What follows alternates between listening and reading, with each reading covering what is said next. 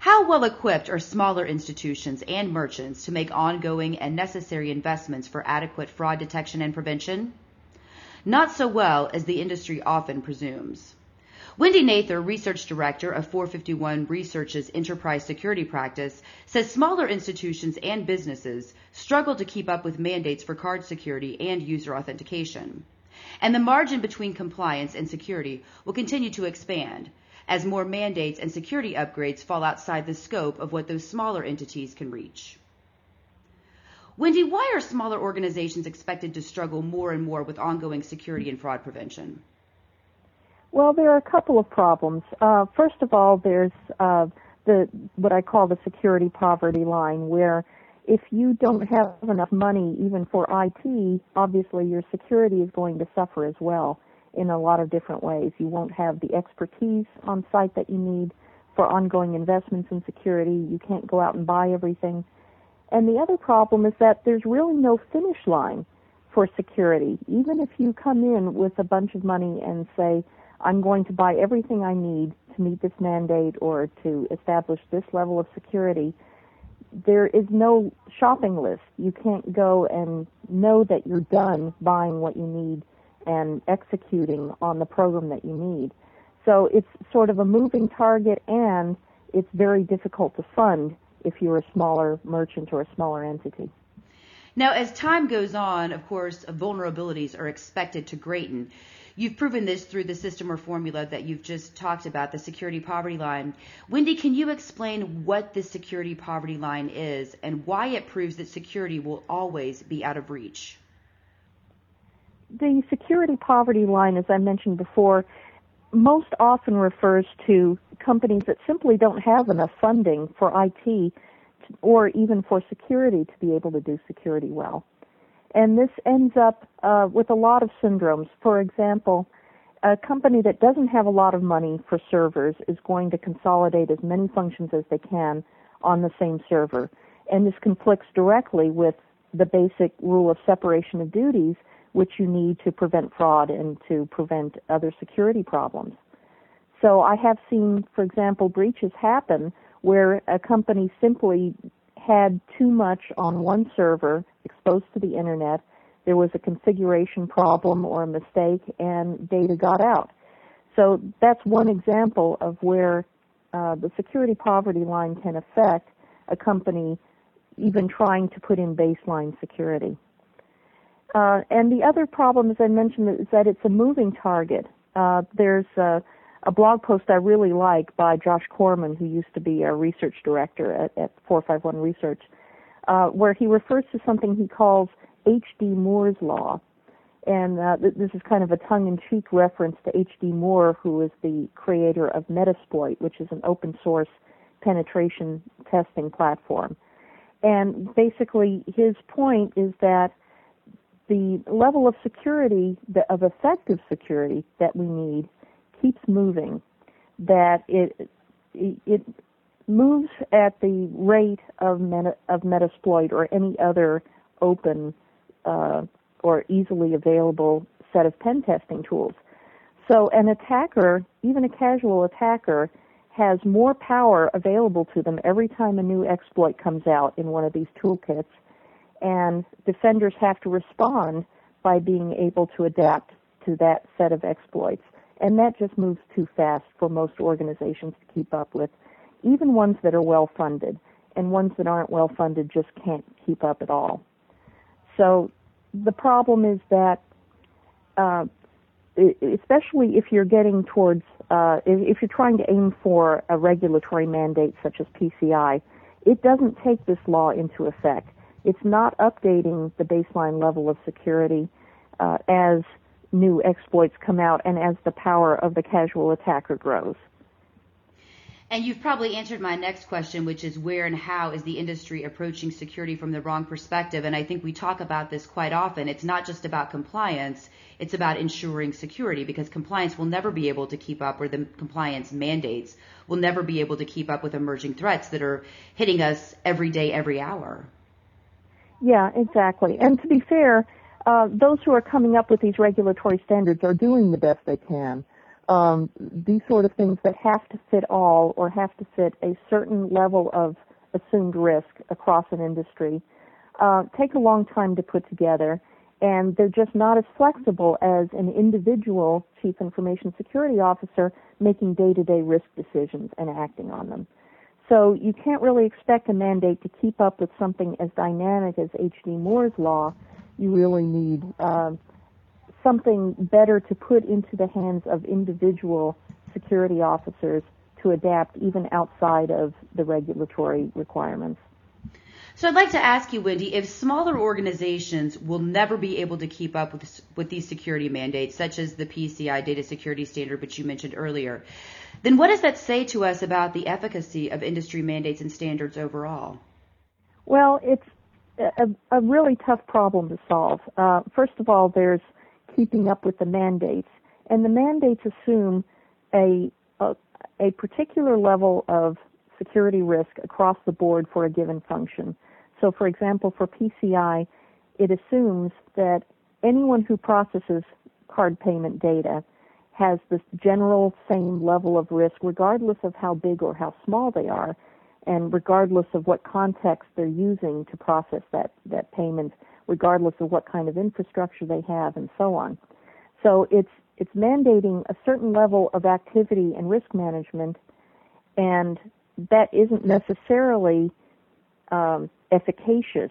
That's not necessarily what any given individual organization needs to protect against an attacker. It's very hard for a regulatory mandate to keep up with a dynamic environment like this. So we really need two sets of activities for any merchant. One is to achieve what really works for them in terms of lowering their security risk, and then also matching what the regulation assumes is their level of risk. And those are two different things. Merchants still have to go above and beyond meeting what's on their checklist for their audit. Now, the problem is that a checklist is a lot easier to accomplish, and you know when you're done. And for security efficacy, there is no checklist, and there's no way of knowing when you're done. So that's why a lot of merchants tend to stop when the checklist stops, and they don't know where to go from there. Even if they know they need to do more, they don't know what that more is. Yeah, that's a great point, Wendy, and it kind of ties into the next question that I wanted to ask, and that is, who should be charged with addressing the seeming hollowness of some of the industry mandates and standards that are now being required? So if merchants need more clarification or they need to have assistance, what entity would help them do that? Well, that's a great expression, the seeming hollowness of some of the mandates. Again, I think those who are doing the mandates are doing the best they can, but it's simply the wrong model for keeping up. So what we really need is something to help these smaller organizations and even larger organizations figure out on a day-to-day basis how to adapt and how to manage the additional risk. And I gave a talk on this at Rapid 7 United Security Summit a few months ago, and somebody in the audience came up with a great point that in order to address shared risk, we may need to form community groups that are exchanging ideas, not just within, for example, the financial sector where information security officers can come together and discuss problems, but more broadly based local groups that can help any sort of business or entity address their security problems. And a cooperative model might be something that we could try. Now, does the security poverty line formula apply to all types of security mandates, Wendy, such as mandates financial institutions are now facing for conformance with the FFIEC's updated online authentication guidance? I believe so. First of all, the poverty line is there whenever there isn't enough money to do something, regardless of what they're trying to do or for what reason, whether it's for a mandate or whether they're trying to achieve effective security.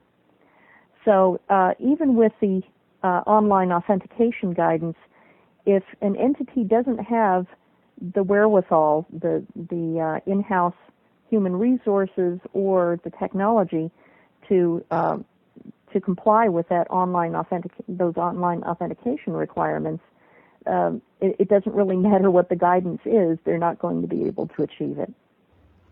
And what advice could you offer to regulators and other bodies, such as the PCI Security Standards Council? Where can improvements be made to help these smaller organizations maintain security? Well, boy, how long is this podcast going to be? That could take a really long time to answer. I think that not only giving guidance in a very generic form that somebody has to be able to read and understand and be able to implement, but perhaps working cooperatively with the security community to actually work hand in hand with these merchants and with these entities to help them day to day.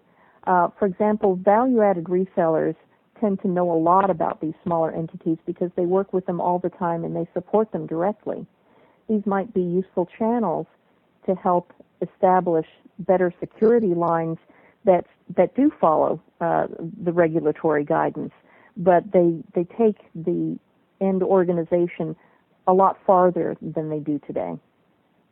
And what about advice for financial institutions and other businesses or organizations that are struggling to keep up with security mandates? What advice can you offer those entities? One of the areas where we're seeing a lot of improvement in security is actually through third-party services. So managed security services, there are a lot of providers out there that are starting to specialize in different verticals, like healthcare or financial institutions or very large dispersed global organizations. So these managed security providers are actually sort of all-in-one shops that have the expertise that these companies could use. It's a matter of being able to afford them, of course, but these providers are also working very hard to lower the price point so that these entities can start using them. Moving a lot of those security functions to an MSSP may be the right answer for some of these smaller organizations. And before we wrap up, Wendy, what final thoughts would you like to leave our audience with generally as it relates to the security poverty line or compliance overall? I think the problem that we have in general in the security community is we only see the most vocal entities and the most active ones. So the ones that can afford to send people to security conferences, for example, or the companies that have the most expertise, and those people take part in the security discussion at large. There's a large silent majority out there of companies as small as your dentist's office, for example, that take credit card payments but are struggling to adapt, even assuming that they're trying at all.